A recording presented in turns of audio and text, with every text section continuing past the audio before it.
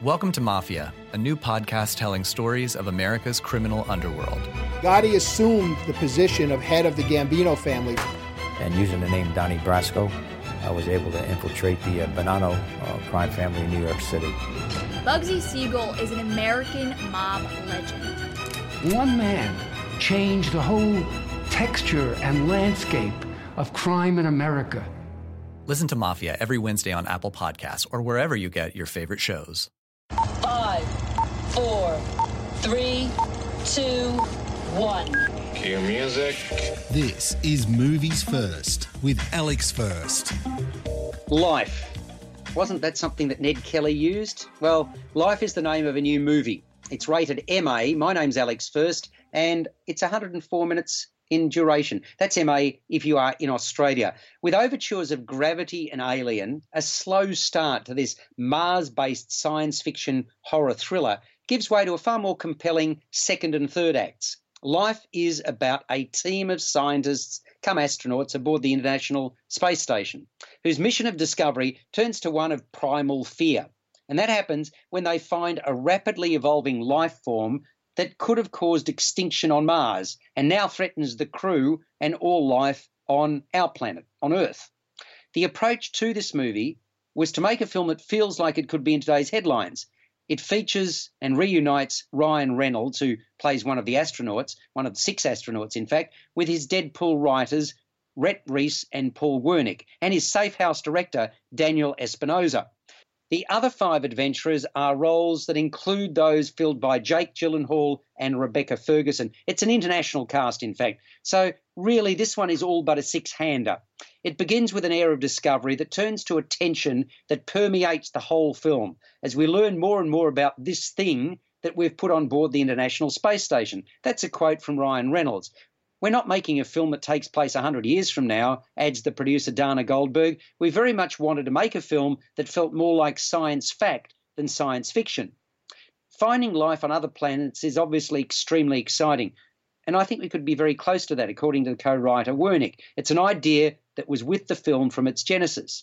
Now, Ellison says that Dana and he had an idea around the time period when Mars Curiosity had just touched down. And what if the Curiosity discovered single-cell organism life on Mars and brought it back on the International Space Station for analysis? Then once it was introduced into an environment that was conducive to life, it started to grow. And what if, in the way that humanity does all the time, with the best of intentions, this thing was probed and it turned hostile? You're listening to Movies First. For more, like us on Facebook and follow us on Twitter. Well, as I suggested, I found the setup slow going, relatively clunky. In essence, it was just an excuse to get Mars soil samples on board the International Space Station. Thereafter, though, as we got to know and care about the 6 astronauts in a fight for their lives, the picture became far more interesting and involving. Consider that all of them, all the scientists, were painted as selfless, considerate people whose mission was about proving that life existed on the red planet. And when the Englishman in the group did so, that became one of the emotional touch points of this picture. Of course, bear in mind that while the scientists and mankind see it as a massive positive breakthrough, there are no guarantees if this happened in real life, the outcome would indeed be favourable, as much as we'd want it to be.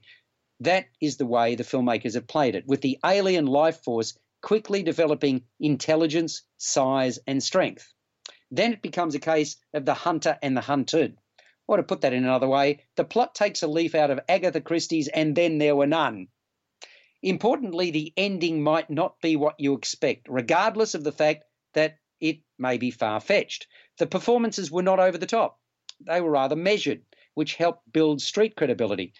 Tension-filled, life ultimately maintains the intrigue that all good horror thrillers do. So, for that reason, rated MA in Australia at 104 minutes in running time, I'm going to give Life a 7 to 7.5 out of 10. You've been listening to Movies First with Alex First. Subscribe to the full podcast at Audioboom, Stitcher and iTunes, or your favourite podcast distributor. This has been another quality podcast production from Bytes.com. Welcome to Mafia, a new podcast telling stories of America's criminal underworld. Gotti assumed the position of head of the Gambino family. And using the name Donnie Brasco, I was able to infiltrate the Bonanno crime family in New York City. Bugsy Siegel is an American mob legend. One man changed the whole texture and landscape of crime in America. Listen to Mafia every Wednesday on Apple Podcasts or wherever you get your favorite shows.